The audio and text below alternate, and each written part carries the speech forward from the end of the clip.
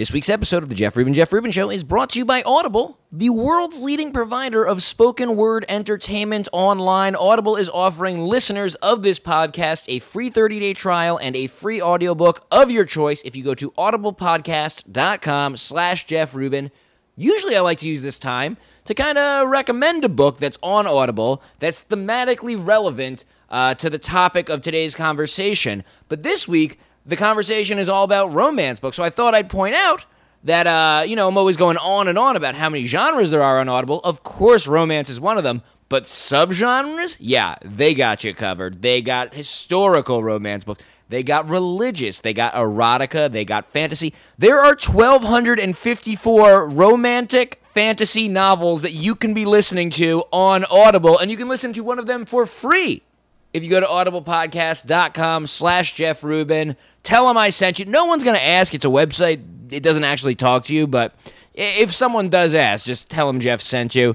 And, okay, let's start the episode.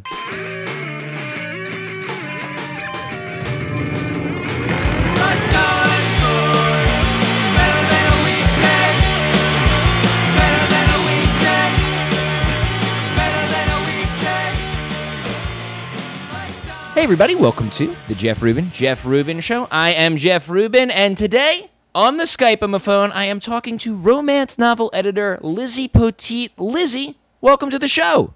Thank you for having me. So let's, this is not my forte. It's not a world I know a whole lot about, but I'm interested in learning more. Let's define some terms up top. What exactly is like a romance novel? How does that work? A romance novel is pretty much any story that focuses on two central characters and their relationship and how they grow and fall in love and fall out of love and have a fight, then get back together, and then eventually have a happily ever after. In order to be a romance novel, you have to have a happily ever after between your central characters. But isn't that a lot of drama? And I feel like you know it when you see it, but what makes a romance novel unique? I guess really what makes it unique from, obviously my dog is going to bark when I talk about this. He's a big fan. Yeah, he actually hates me working and romance novels. But really romance novels aren't particularly unique. There are a lot of books that have romantic subplots, and there are a lot of different types of romance novels. You have your historicals, you have your regencies, you have your medievals, and then you have sci-fi, fantasy. So it's just... All right, now you're talking. Now we're getting a little more into Jeff world. So the thing about romance novels isn't that they're unique. It's just that they appeal to female readers. They deal with characters who are interested in having a relationship, and the romance plot is the main plot. Other things can happen. Aliens can come down. People can get stabbed. But for the most part, you're reading it for the relationship. Is it a prerequisite that the book be kind of dirty? Actually, it's not. I have a romance novel right now that I'm editing, and I call it steamy light, or it's everything but. So it has this strategic fade to black once things start really heating up. And they're Christian romances. Usually they involve an Amish person and young lady falling in love, and her love for the man is equaled by her love for God. And so it's about the relationship. You don't have to have sex in a romance novel for it to be a romance novel. But you work on books that it sounds like run the gamut of ratings from maybe PG-13 all the way to, I imagine they get pretty dirty, as I understand. Yeah, they can get scorching. I mean, I'm not going to lie. There's a lot of sex in a lot of romance novels. Otherwise, it'd be a little boring. But you don't necessarily have to have sex. That's what makes romance different from erotica. Erotica is all about sex. Do you work at all in erotica? I've worked with some erotica. I tried to review it once, and I obviously did not do well. My coworker at the time was like, "I think you're missing the point of this, Lizzie. It's not about the were-tiger plot. It's about the sex." So erotica is a whole different genre. And is this, you said targeted for females? I forget exactly what the phrase used. Are these read at all by men, or is it exclusively for females? They're pretty much women's fiction. I'm not going to say there are no men who read romance novels. I'm sure there are men out there who want the occasional love story, but for the most part, we market them towards women. I mean, if you look at the covers, those covers aren't meant to draw men in. It's like a sexy Highlander wearing a kilt and no shirt. That's not exactly hey guys, you want to read this too material. But that's how movie posters work. Like guy-focused movie posters, you might have like Channing Tatum or something just kind of striking a pose. Yeah, I mean, that's true, but I also heard somewhere that when it comes to action movies, they put stuff like that on the covers to lure the women in as well. Because the guys are going to go see it anyway. Right, and the ladies are going to be like, Channing Tatum in a wife beater while Olympus falls behind him. Might as well go see it. Are there any romance novels that are written exclusively for men and that have like those kind of painted covers but with women on the cover? I know of a series. It's long-standing at Penguin. I forget the exact name of it. I think it's Long Arm, Long something, and it's about a cowboy and his continuing saga to defeat bad guys and have a lot of sex. Their covers are pretty ridiculous, like men with mustache, bulging muscles. Like the titles often involve the word like something virgin, and those are geared towards men. But I wouldn't say that there are a lot of romance novels with men in mind. The thing that I'm so interested in here is it sounds like I'm always interested in nerddom, and I love hearing about like types of nerddom and types of nerdiness that I didn't even know existed, because I'm pretty nerdy. But there's all these other, and this is what's so great about the time we're living in, there's all these these ways you can be nerdy that like don't even interest me, and I love that. And you're talking about like a romance book with were-tigers, like it sounds. I think traditionally when you think of nerds, and this is wrong, and these perceptions are changing, but you think dudes. But this sounds like maybe the nerdiest thing in the world. Is that true? Oh God, it's pretty nerdy. I mean, not gonna lie, it's like they're books, so by definition they're inherently nerdy. Yeah. But I feel like if I consumed, like watched a movie about, played a video game about, listened to music, just anything about sex with were-tigers, like if you imagine a guy doing that, I think you're picturing, and this isn't necessarily true, but you're picturing kind of a big dude, neck beard. But I think for women, like, you can almost imagine any woman reading that book. Am I crazy? No, I mean, there's a book out right now that has caused some chuckles, but I mean, I've never read it, so I can't be too critical. But it's called Hedging His Bets, and it's about this rough and tumble biker and this barmaid who has a mysterious past, and then the twist on it is it's a paranormal romance, and so this rough and tumble like biker is actually a were-hedgehog. A were-hedgehog. A were-hedgehog. I wasn't. As an editor, is it like grammatically sound to just put the word "were" in front of any animal? That's kosher. Were-bears, were-hedgehogs, like werewolves, obviously, were-panthers. It's like I think there's were-panthers on True Blood, which I don't really watch. I think that's a thing, though. I'm pretty sure it is, unfortunately. I only watched a few episodes of True Blood, but I gave up because it felt like I was watching the erotic fan fiction of another superior TV show. But that's based on a book, right? True Blood was a book. Yeah, it's like Charlaine Harris's first book. I don't remember the title, like Living Dead or whatever the True Blood book is based off of, is at its core probably a romance novel. The series, I would say, is more urban fantasy because it follows Sookie Stackhouse as she goes through the different kind of paranormal creatures she interacts with, her different dramas, and her different relationships. There's not one central character to that series, but the True Blood show is nothing like the books anymore, and it's pretty much just a fan fiction rendition of what Charlaine Harris started out writing. How big a part of the romance erotica? Is it okay that I'm grouping those things together? They're different, but most people are pretty okay with conflating the two. I would say, like, erotica, it's not about a happily ever after. It's not about a couple. It's not about the love story, because that's what romances are about. They're about the love story. Erotica is just about kinky sex, like multiples, fantasies, fetish. Erotica were-hedgehogs, you name it. Well, I mean, yeah. I mean, you get were-hedgehogs in romance, but it's about the guy and the girl falling in love. In erotica, they don't need to fall in love. They just need to have a ball gag and a whip, and maybe like a next-door neighbor who wants to play. Like, that's what erotica is. It's not so much a love story as I guess erotica would be more equivalent of reading a dirty magazine. How much of this literature is paranormal? After the Twilight phase, a lot was paranormal because, I mean... So was Twilight like a seismic event in this community? Twilight was a seismic event across the world. I mean, you couldn't go anywhere without seeing Twilight covers. I had a friend who went down to Columbia, and while she was there, she sent me a picture of the Twilight books in a window. So it's like... Twilight affected everyone, but yeah, you saw a lot of people wanting to duplicate the Ella and Bedward dynamic. I mean, 50 Shades of Grey came from Twilight fan fiction. It was some person's imagination or imagining of what that dominant, submissive relationship between Bella and Edward would play out on a sexual scale and without the vampirism. 50 Shades of Grey, obviously another cultural phenomenon. In the same way that Twilight's success spawned all this paranormal stuff, this paranormal fad, did 50 Shades of Grey make everything dirtier? I don't think it made everything dirtier. It just brought to light a lot of the dirty books we already had.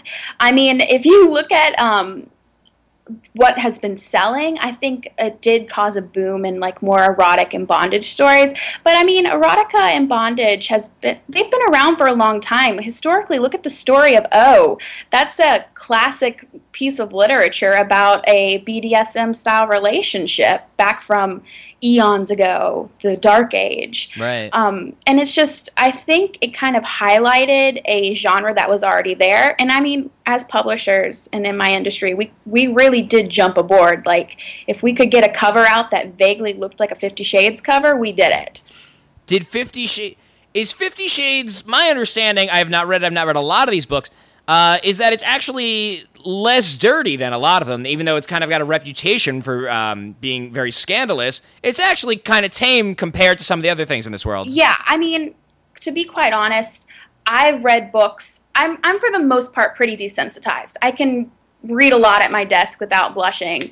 But 50 Shades was just like, oh, just another, story with some sex. It actually had a romance at its core, too. Like, no matter the relationship, there was a deep emotional bond between the two main characters. I've read a few. We have one at SMP called Topping from Below, and it made me blush, like, so bad I couldn't even read it. It was just, it was erotic, and it was not something you could read on the bus. Now, I don't want to embarrass you, but can you give us a sense of what about that one is so much worse than 50 Shades of Grey?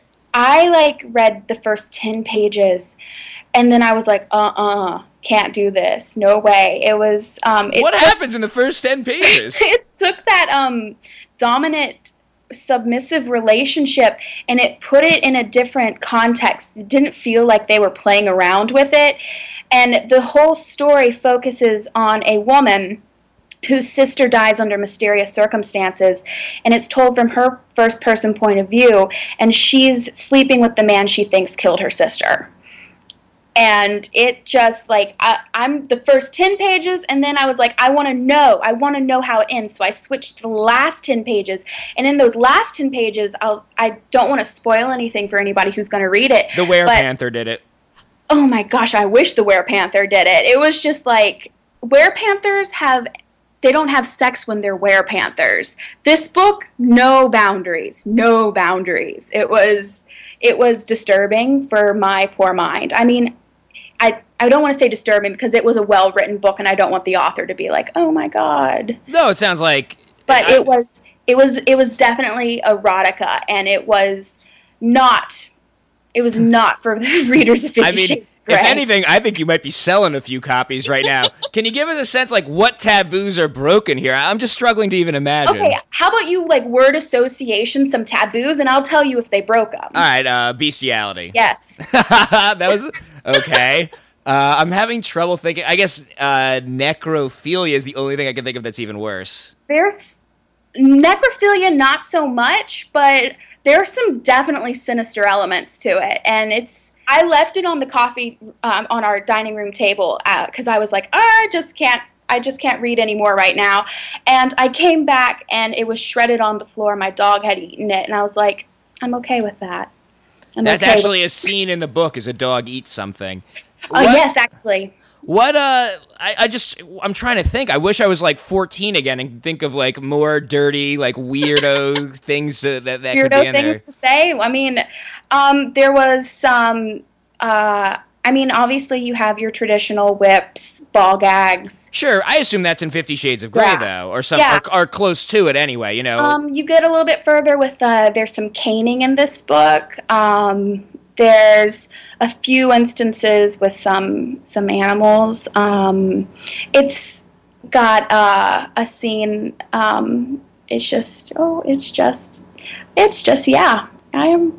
I'm a loss for words. Actually, there's some cutting and. No, that's not. But that's whatever. Yeah. It has a sinister feel to it. I immediately had this like, I immediately a little bit repulsed, but then I was like, hey, I guess if, consenting adults, I don't know. I tried to be understanding about it after my initial reaction. It's very well written, actually. It's very engaging, which is why when I started reading, I was like, oh my gosh, but I couldn't get it out of I needed to know how it ended, which is why I went back to it. But that's kind of cool, though. That's got all this weird, bizarre stuff. Yet at its core, a story that you want to get to the end of. Yes, it has a core story. It has that central conflict. You're like, who killed her sister? And then the main character has this voice, and as you watch her get deeper and deeper into this world in which she's submissive in everything. It's not just bed play. It's like she falls under the thrall of this man, and as you watch their dynamic, somehow you're rooting for them, but somehow you're not rooting for them, and it's just so well written that when you read it, as disturbing as the images are, you can't help but somehow fall under that thrall with her, which is why it was like when I did pick it up, it was packaged very similarly to 50 Shades. It had a cover, I think it might be a wristwatch on a man or something like that. Something vague like that, yeah. Something vague. So I picked it up thinking, oh, this is something we've repackaged. I think we released it originally in 1993 or 2003 or something like that. And so I thought it would just be something very similar to 50 Shades, a light bondage story, but at its core, a love story. And it was not. And so that was my thing. I'm like, 50 Shades readers, I don't know if they're going to be into this. I don't know if they can cope. It was also the writing styles are different. 50 Shades is very commercial, very readable. This had more of a literary element to it. Do you have any idea or any theories about why 50 Shades of Grey broke through to that mainstream level? Honestly, I don't. I mean, it was an enjoyable tale, I guess. I think it just hit the market at the right time. It got the right media exposure, the right word of mouth. Certainly the news calling it mommy porn didn't help. Everybody then had to see what it was about. I just think it was one of those instances where people who don't read sexy books got a hold of it and they're like, holy shit, this is sexy. And then it kind of exploded. I mean, I have a copy. I've not read the second and the third, but it's well written. It's engagingly written. I won't say it's well written, but it's very commercial. I imagine it's been great for your industry. Certainly, the tide has brought up all the boats. Yeah, the tide's brought up all the boats. I mean, sometimes I do get a little miffed that people are like, oh, 50 Shades, mommy porn, romance novels, mommy porn. I'm just like, guys, I am not a peddler of smut most of the time. I mean, for the most part. And it's almost insulting to be lumped into the porn industry when at the core, most of these stories, as I said, aren't necessarily about the salaciousness. They're about the emotional bond between the two characters. So it sounds like that might be the difference between romance novels and erotica, as I understand it, right? Yeah. But would you consider then erotica to be porn? Because it sounds like they have a lot of similarities. And you might even say, generally speaking, porn for women. I mean, could understand. Yes and no. Because it's like, do I want to associate myself with someone who works in the porn industry? Probably not. No. That's not exactly complimentary. But I do see how erotica is meant to titillate. It's meant to excite the senses, and it is very arousing in a lot of ways. And it seems to me the difference is that that's all it aims to do. And I think, like, you know, lots of movies that we all go see in the theaters do the things you're talking about, but they also tell stories or do whatever else. Hopefully they tell stories. But I think if you're just doing that, then you're pornography. Yeah, and I think the best eroticas are the ones that do have stories attached to them. The erotic romances, the ones that have character development and aren't just about a man and a woman and some other men and another woman and a subway train and, you know, all of that. I think the main thing about erotica is words. I find that in a lot of cases, visual images aren't as arousing to women. Words are. So that's what erotica does. You don't have, like, the bad production quality of a porno. You have a written word, and it's escapist fantasy. It's like, are some people reading it just for the arousal factor? Probably, but some people might just read it because it's not exactly thought-provoking for the most part. It just lets you escape into a world where people can be as promiscuous as they want without any ramifications. How many of these books are you reading? And this is like more of an editor than a romance novel editor question. Just how many books do you read? Oh, God. Books, full books, or submissions? I guess just how much of this are you consuming? I probably read, on average, 2 printed books a week. I wouldn't say, like, they're my books or that these are books that other people write, but I'm kind of the exception. Most people don't read for pleasure outside of the publishing industry anymore because we just don't have time. And then I would say I read, an average of 5 submissions a week, if it's a good week. So I read a lot. So with that in mind, I'm very excited to ask this next question. I think, you know, we talked about one of the books that kind of shocked you and how dirty and how salacious it got. What is the weirdest thing you've ever read? And by weird, I almost mean nerdy as far as, like, Werepanthers. Like, is there anything you read that, like, really sticks out in your mind as, like, you just couldn't even believe you were reading it? I mean, I've had a few submissions that have really stuck out, but I can't talk about those because it would be detrimental to my career. Sure, of course. To be like, oh, I can't believe this agent sent me this one. But back when I was reviewing romance novels, I got this original. I think it was a Harlequin. And what's a Harlequin? What does that mean? It's a company. Okay. It's a imprint. And actually, now that I'm thinking about it, I think it was not a Harlequin. It was a small E-only publishing house.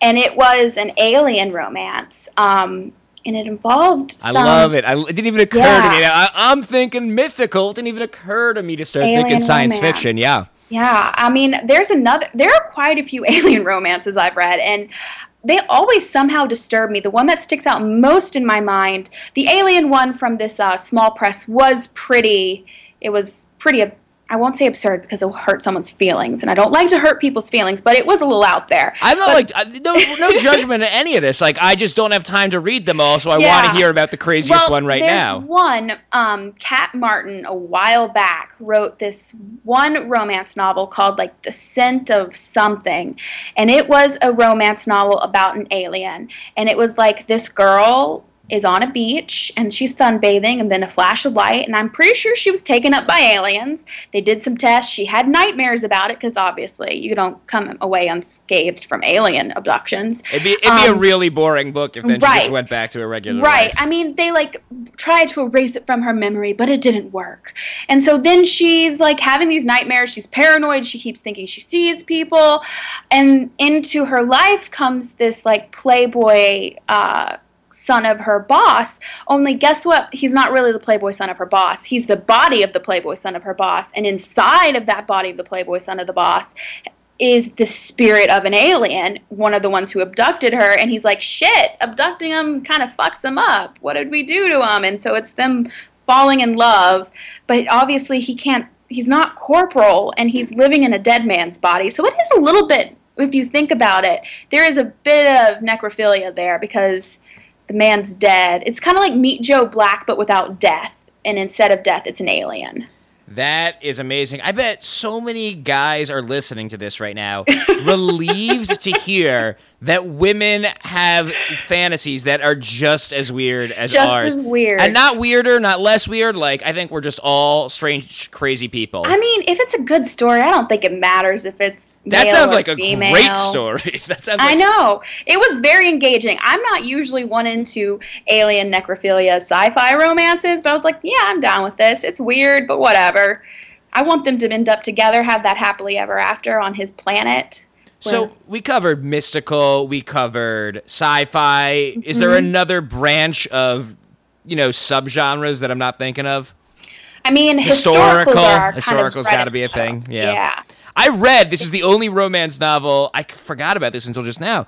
The only romance novel I ever read, cover to cover, is called, I think it's called Song of the Lark, which is the name of like a classic piece of literature that my roommate had to read in college, and he ordered it online, and he got the historical romance novel Song of the Lark instead.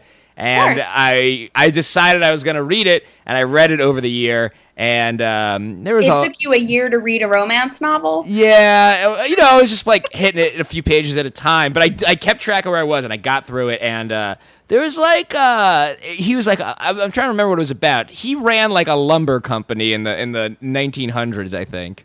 Oh wow! So that was even. I mean, right now most historical romances I feel fall into the Regency category. Which, if you know history, Regency category. You're like, what? That was a nothing period. Why are so many authors writing? I don't know history. What is the Regency period? It's a weird semi-Victorian period. It usually comes around the Napoleonic Wars.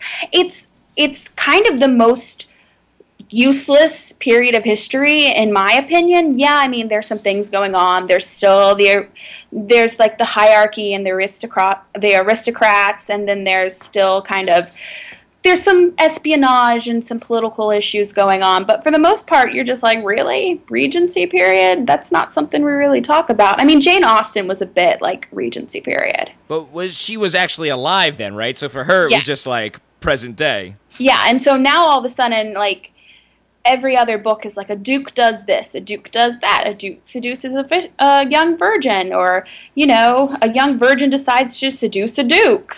There are a lot of dukes in historical romances, which is pretty funny considering the actual number of dukes at that time period.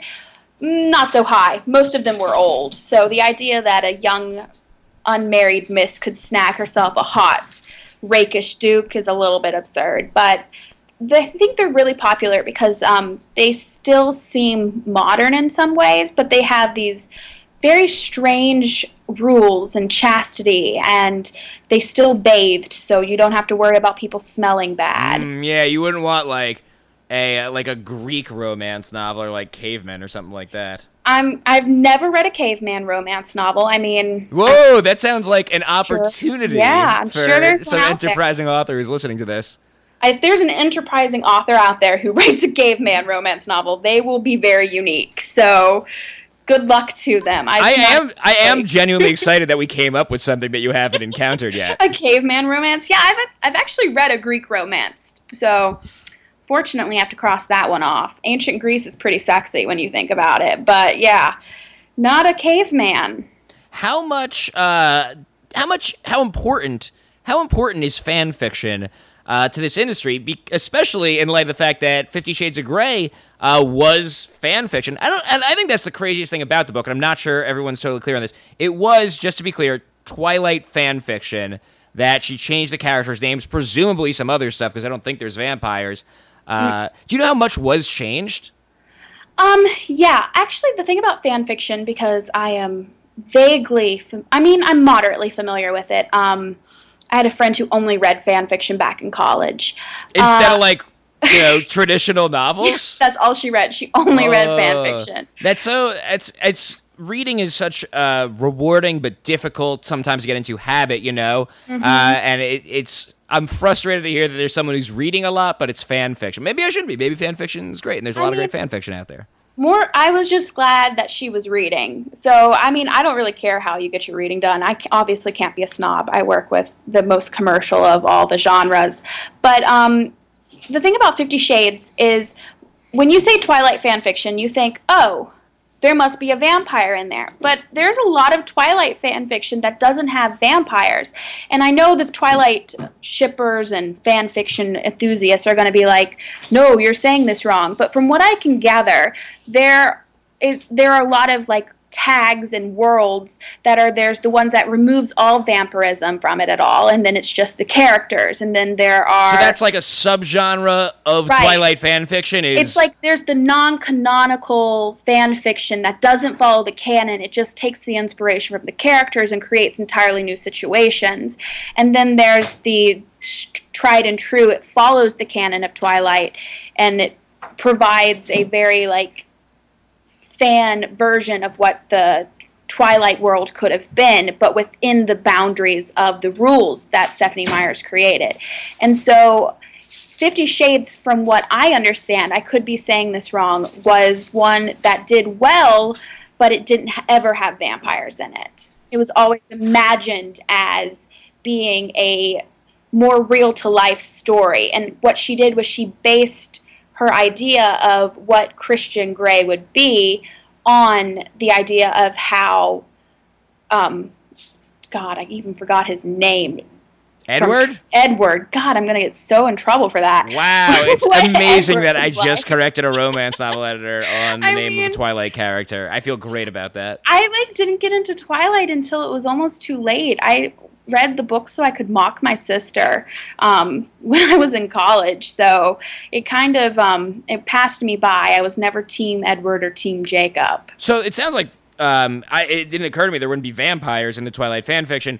I mean, I'm still trying to wrap my head around it. It's like watching like a Star Wars movie where like they just like go to dinner and like don't use the Force or lightsabers or anything, and it's just like Luke and Han just hanging out and having a good time. I guess well, I mean, there's a book series out right now, and the first book was made into a movie. It's by Cassandra Clare. Have you seen The Mortal Instruments? I saw a trailer. God, yeah.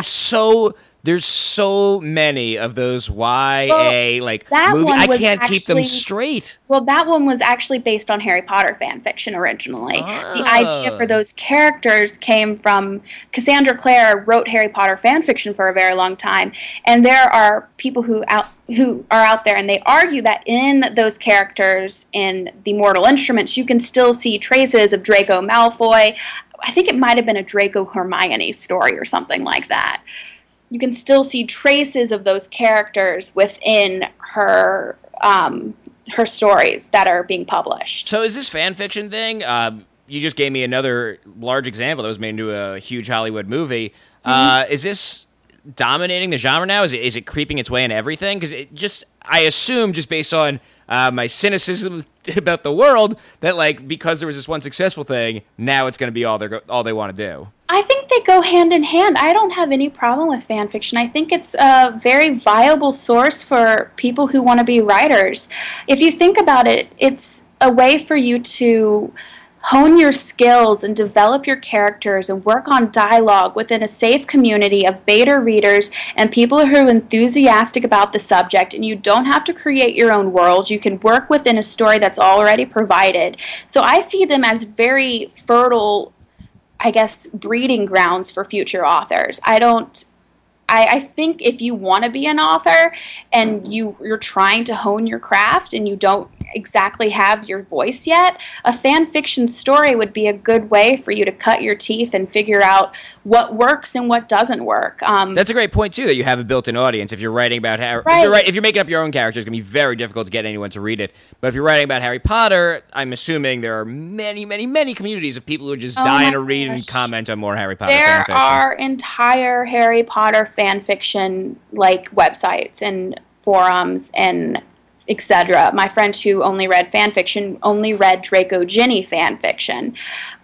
So I would come by and I'd be like, so you want to go to dinner? She'd be like, I have to finish this Draco Ginny story, but I can come after. Those characters, like, I don't even remember the two of them interacting in the books. Why those two characters of all the characters? Because I think they're familiar. You grew up with the whole Harry Potter cast, and Draco didn't have... He was never really... He had these hidden depths to him, these mysteries to him. And if you think about that, and then you think about where would Draco have ended up, and you see him in the epilogue at the very end with his wife and his kid, and you think, damn, Draco, surely you could have had a different life if you had a chance to be a little different. Like, maybe you could be redeemed. And then Ginny was always Spitfire, and no one ever liked her with Harry anyway. So, that's from what I can gather from years of talking to years and years and years of her being like, well, she would be like, I sent you a fan fiction. Did you read it? I'd be like, I'm sorry. I didn't have time. Had an English paper due. And she'd be like, are you sure? So eventually, when I was senior year of college, I was like, fine. I'm going to do a senior project on Harry Potter fan fiction and what it means. And so I sat down and read numerous stories. And it was... If you're looking for something to be nerdy about, try to read some Harry Potter fan fiction. Are there other subgenres within either Harry Potter or Twilight? Like, I love that there's one where they're just not even vampires, and that's like a subgenre. Are there any other like major branches of Harry Potter or Twilight or really anything? I just want to know more about this. I find it funny when they do crossovers.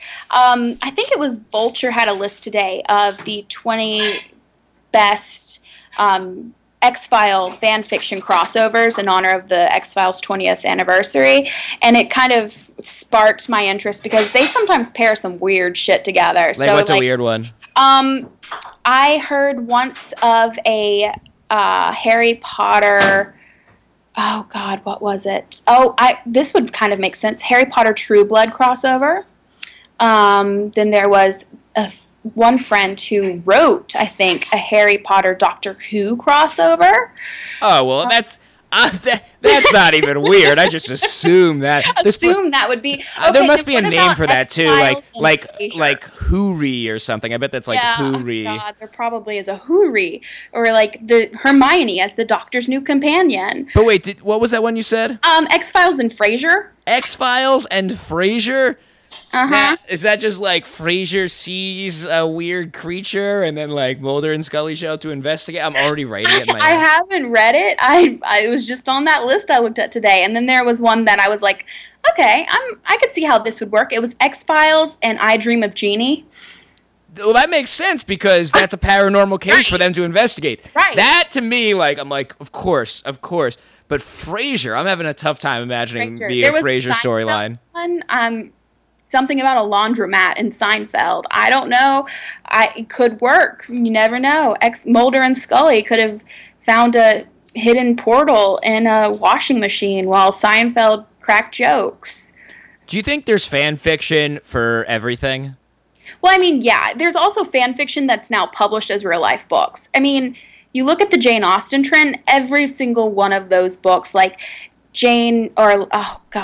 all of those Jane Austen historical fiction spin-offs, they're all fan fiction. You mean like Pride and Prejudice and Zombies? Not even Pride and Prejudice and Zombies, because that's more of a parody.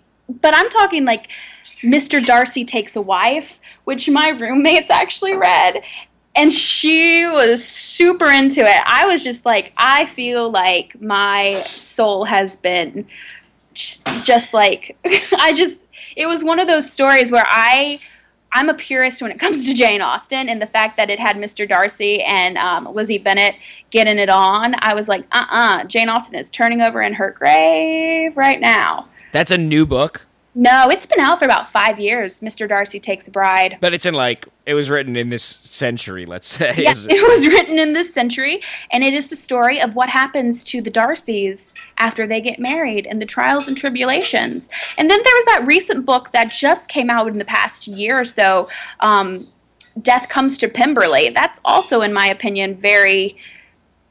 very similar to a Jane Austen fan fiction. But they can officially release these because these are public domain characters, right? Right. They're outside the copyright laws, so you can do whatever you want with them. Is it getting to a point where most authors in this genre have, or at least what percentage of authors that are coming up that are just getting their first book published now have an experience of this? Because it sounds to me like, to compare it to something I know a little more about, like almost like, making an internet video and then, before you become work on TV or movies or something like that. It's just like a place to hone your craft.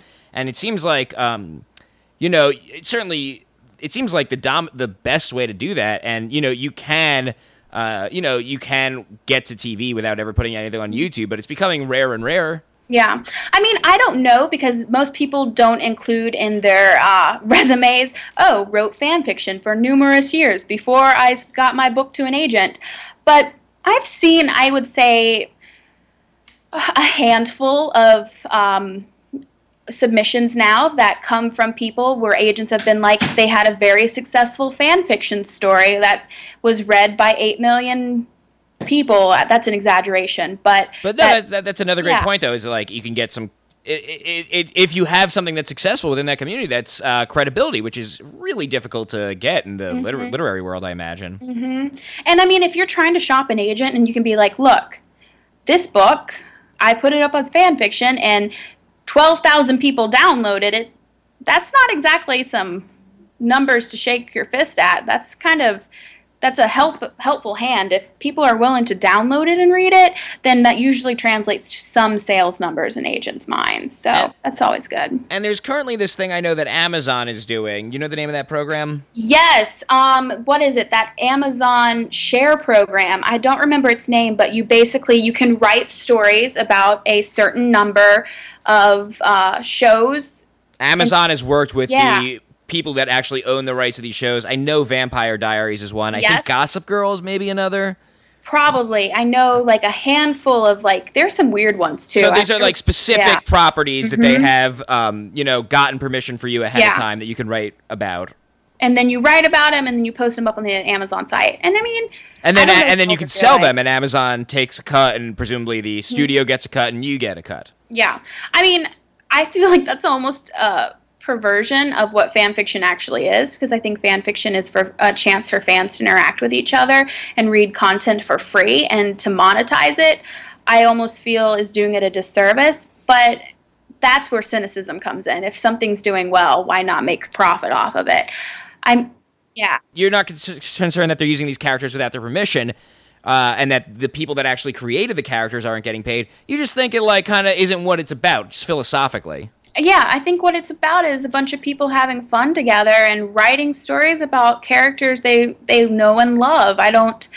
It's not there for money. It's not there for profit. It's there for enjoyment, and to make it about something it's not, I think does it a disservice. Plus, I mean, they're not hurting anybody by posting stories on the internet with disclaimers being like, no one is making money off of this story. All of the writing is inspired by the genius that is my idol. I think it's the highest form of flattery.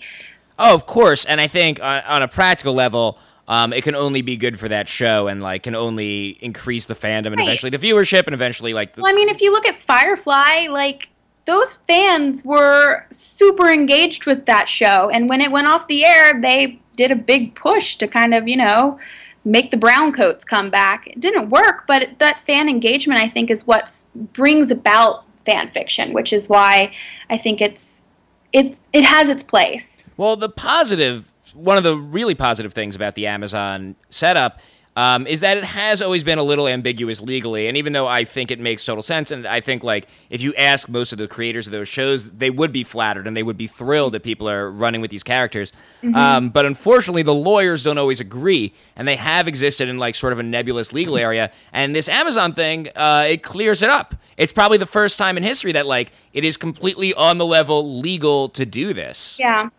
But at the same time, I know it's been controversial in the community. Because you have to pay for it. I kind of am of the opinion that if you're going to publish something and go through Amazon, you should just self-publish a book. I don't to self-publish fan fiction and get a cut of the profit. I just don't know if that's what those communities are about. Just change the characters enough and put it up on fan fiction. I mean, just put it up on Amazon as a novella or something and sell it for 99 cents. Why do you need it to stay within the Vampire Diaries canon. Like, yeah, well, I guess if you do that, you have to change the characters, and they can't be whatever the name of the main character on Vampire Diaries is. I know she's from Degrassi, I just don't know her name. Nina Dobrev or something like that. I can't say her last name. Elena.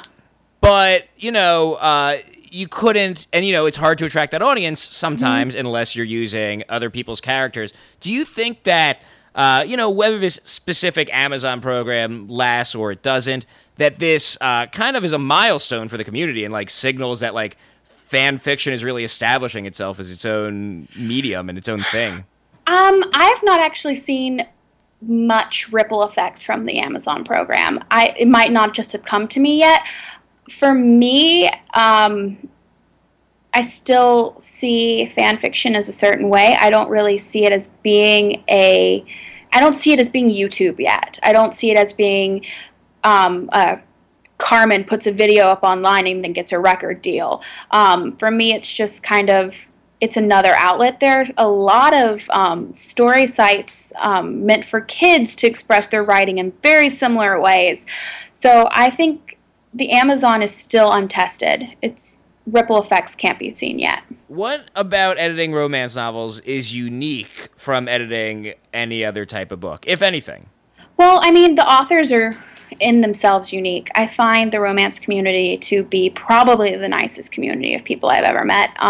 People are just so willing to talk, and they're happy to, just write their stories, and they don't have all that writer's angst you hear about from other people. I've been to a few conventions, and every time I go, it's just, everyone's just so happy. So that's one thing. Are there any male writers who are writing for women? Yes. I know of a few. I can't remember their names. But they are the minority? Yeah, they're definitely the minority. At those conventions... They're mostly women. Are there mostly women at the convention, I take it, too? Yeah, for the most part. It's pretty... If you're a single guy looking to meet some women, that sounds like the place you gotta be. Seriously. Just join your local chapter of the RWA. What's the RWA? Romance Writers of America. What goes on at those conventions? Just signings, Q&As, same thing as any other convention, I imagine. Well, every year there's the Nationals, which is Romance Writers of America, throws this big convention. They change locations every year. This year it was in Atlanta. And big selling authors come down. They do panels, they do lectures, they do book signings, they do meet and greets. Each publishing house kind of has their own party. It's kind of just it's a convention. It's our version of Comic-Con.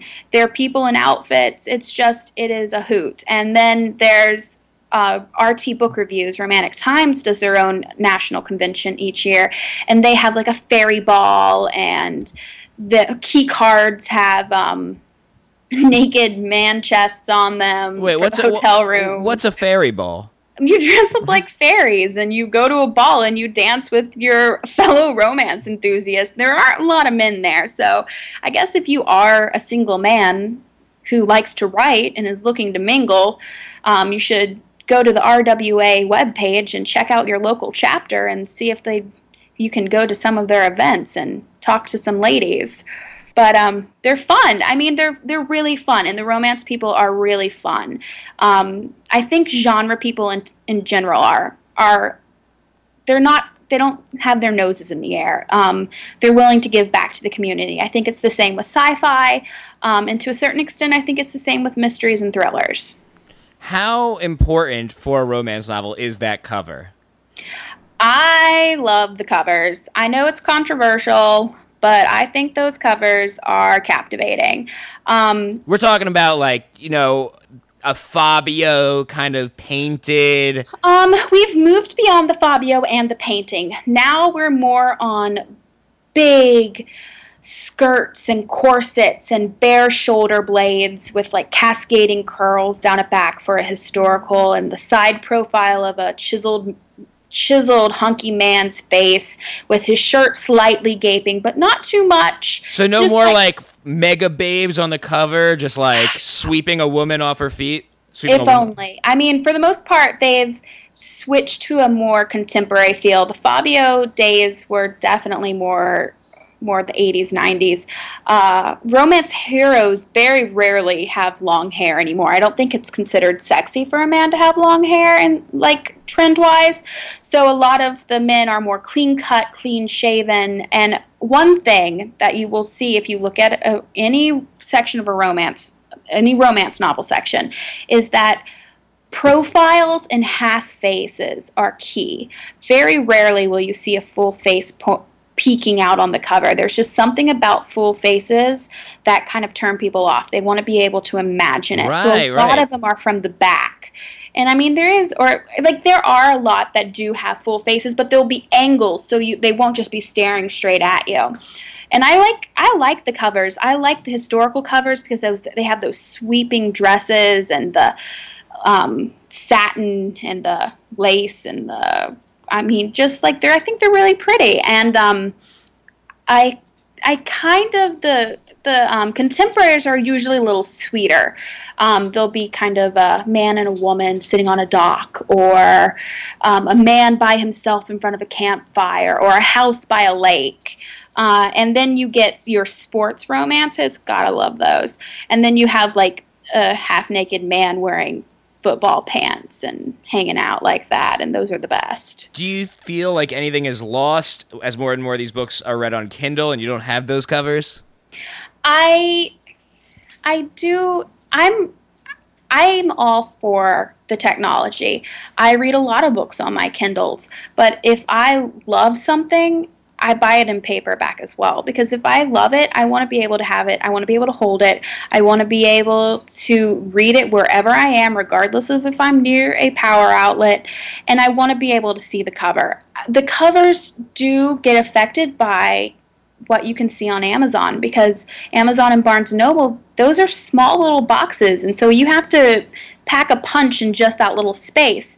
So I know that that is a consideration now when we're reading them, and I do feel like there's something lost about word of mouth. Like, you can't just be like, oh, that's a captivating cover, I'm going to read it. You have to actually delve into what the book is about. Because, I mean, no matter what they say, don't judge a book by its cover. That's bullshit. You have to judge a book by its cover, else how are you going to know whether or not it's a mystery, a thriller, a romance? People who say don't judge books by their covers are just ugly people who are afraid of being judged themselves. So, whatever. I imagine, between Twilight and all these other things we're talking about, 50 Shades of Grey, I imagine they're currently thriving, whereas the publishing industry necessarily isn't. I mean, romance novels have always done well, traditionally. They have a strong community of people who read romance novels and read nothing but romance novels. They appeal to their audience, and they know that they appeal to their audience. I don't know if I would say publishing in general is struggling. I know that we're adapting and we're working on coping with new technologies and making use of new technologies. But, I mean, people are still buying books. And as long as they're buying books, we're still making money. I do think that the self-publishing craze, or not craze because that demeans it in some way, but I would say the self-publishing rise of it, that's been a little bit different, because it does make us reassess how we package, how we promote, how we put our books out there. And it's also, like, obviously self-publishing, traditional publishers aren't making money for things that are self-published, but that has changed the game. And it's changed the game in romance, I think, more than any other genre. Do you have anything that is currently out or coming out soon that you want to tell people about? I don't think I have anything coming out till May. So unless your listeners have very long memories and they want to pick up The House on Blackberry Hill by Donna Alward, I don't have anything in the anything with a quicker pub date. Some people listen to these a little later. They'll catch up in a few months. So it might be May right now. Yeah, those people should definitely turn off their electronic device as soon as possible. Turn off your iPhone 9s. Yeah. Or, you can take your iPhone with you. You should just take it with you and go to the romance section and be like, oh, that book. Ask our robot overlord where the book is. Yes, obviously, because that's where we will be by May. There will be robot overlords. But yeah, I have a sweet contemporary romance coming out. It's about a Maine coastal community, and there's a hunky contractor and a kind of gun-shy heroine, and it's going to be fantastic, obviously. When you read these books, because you've read so many of them, you read so many submissions, and you imagine these characters like the hunky contractor, do you have like one hunky dude who you imagine for every hunky role, or is it different depending on the book? I think it depends on the person. I don't actually have visual images of the characters when I read the book. I don't imagine him to be like a famous actor. I don't read this book and think, oh, he looks like Tom Hardy to me. I think more in terms of his actions and his dialogue.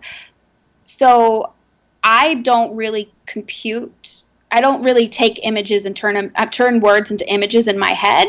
So that's not how it works out, but I bet there are people who have a standard stand-in hero that they imagine with every book. I'm more of a get down into like their dialogue and their talking. So when I read a book, it's important for me to be able to feel like I can hear their dialogue out loud, because I think that's where the emotional connection really comes in. It's when they're talking and they're bantering and they're learning about each other. So for me, that's what I see. I hear it, not see it. That makes a lot of sense. I feel like I learned a lot today. I feel like I have a new respect for the genre. I know a lot about fan fiction now. I know. Wealth of knowledge over here. Yeah. Tons of cool stuff. Lizzie, thank you so much for coming on the show. No, thanks for having me. I'm always happy to talk about romance novels.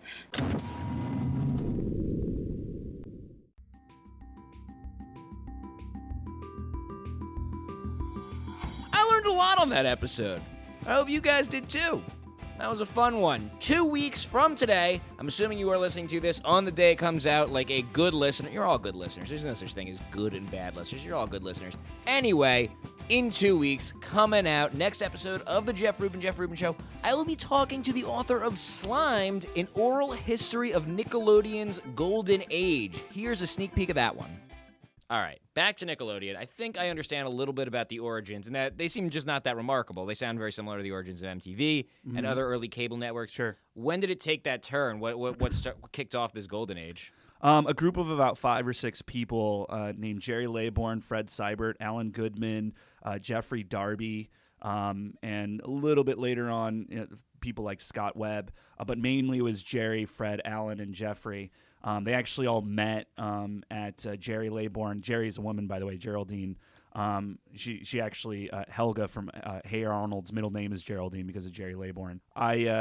So they all met at Jerry's house and basically said, okay, what are we going to do with this channel that no kids are actually watching and that Wasek is just using as a loss leader? P.S. At this time, Wasek was basically moving on because, lo and behold, this was around when MTV was coming out, and they're like, okay, that's making the money. This like shitty thing that we kind of had just to like sell the rest of the programming's not doing anything. Let's just cut the budget completely, which they did.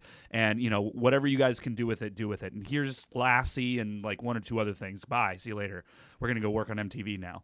Let's not forget that that whole entire company is now called, under Viacom, MTV Networks. So Nickelodeon was basically left on its own to die. And Jerry, Fred, Alan, and a few of these other people met at her house and said, okay, what are we going to do to make this network actually work? Let's actually make it fun and cool and put kids first and all that stuff. They almost changed the name of the channel because no kid knows what the hell Nickelodeon is. They almost called it KTV or Kids TV.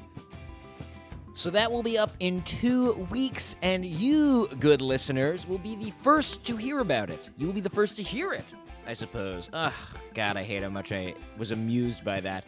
If you follow me on Twitter, I don't even want to tell you now. I promise it'll be nothing like that. When you follow me on Twitter, at Jeff Rubin Show, Tumblr, jeffrubin.com, on my Facebook fan page, or over at jeffrubinshow.com, where you can get every episode up to and including this one. I will see you guys in 2 weeks. It's gonna be awesome. It'll be Thanksgiving week. We're going to party. Are we gonna party? Do you party on Thanksgiving? I swear to God, no more of this. I'm much more measured on Twitter. I swear to God. Follow me there. Okay, let's turn the mics off. Bye.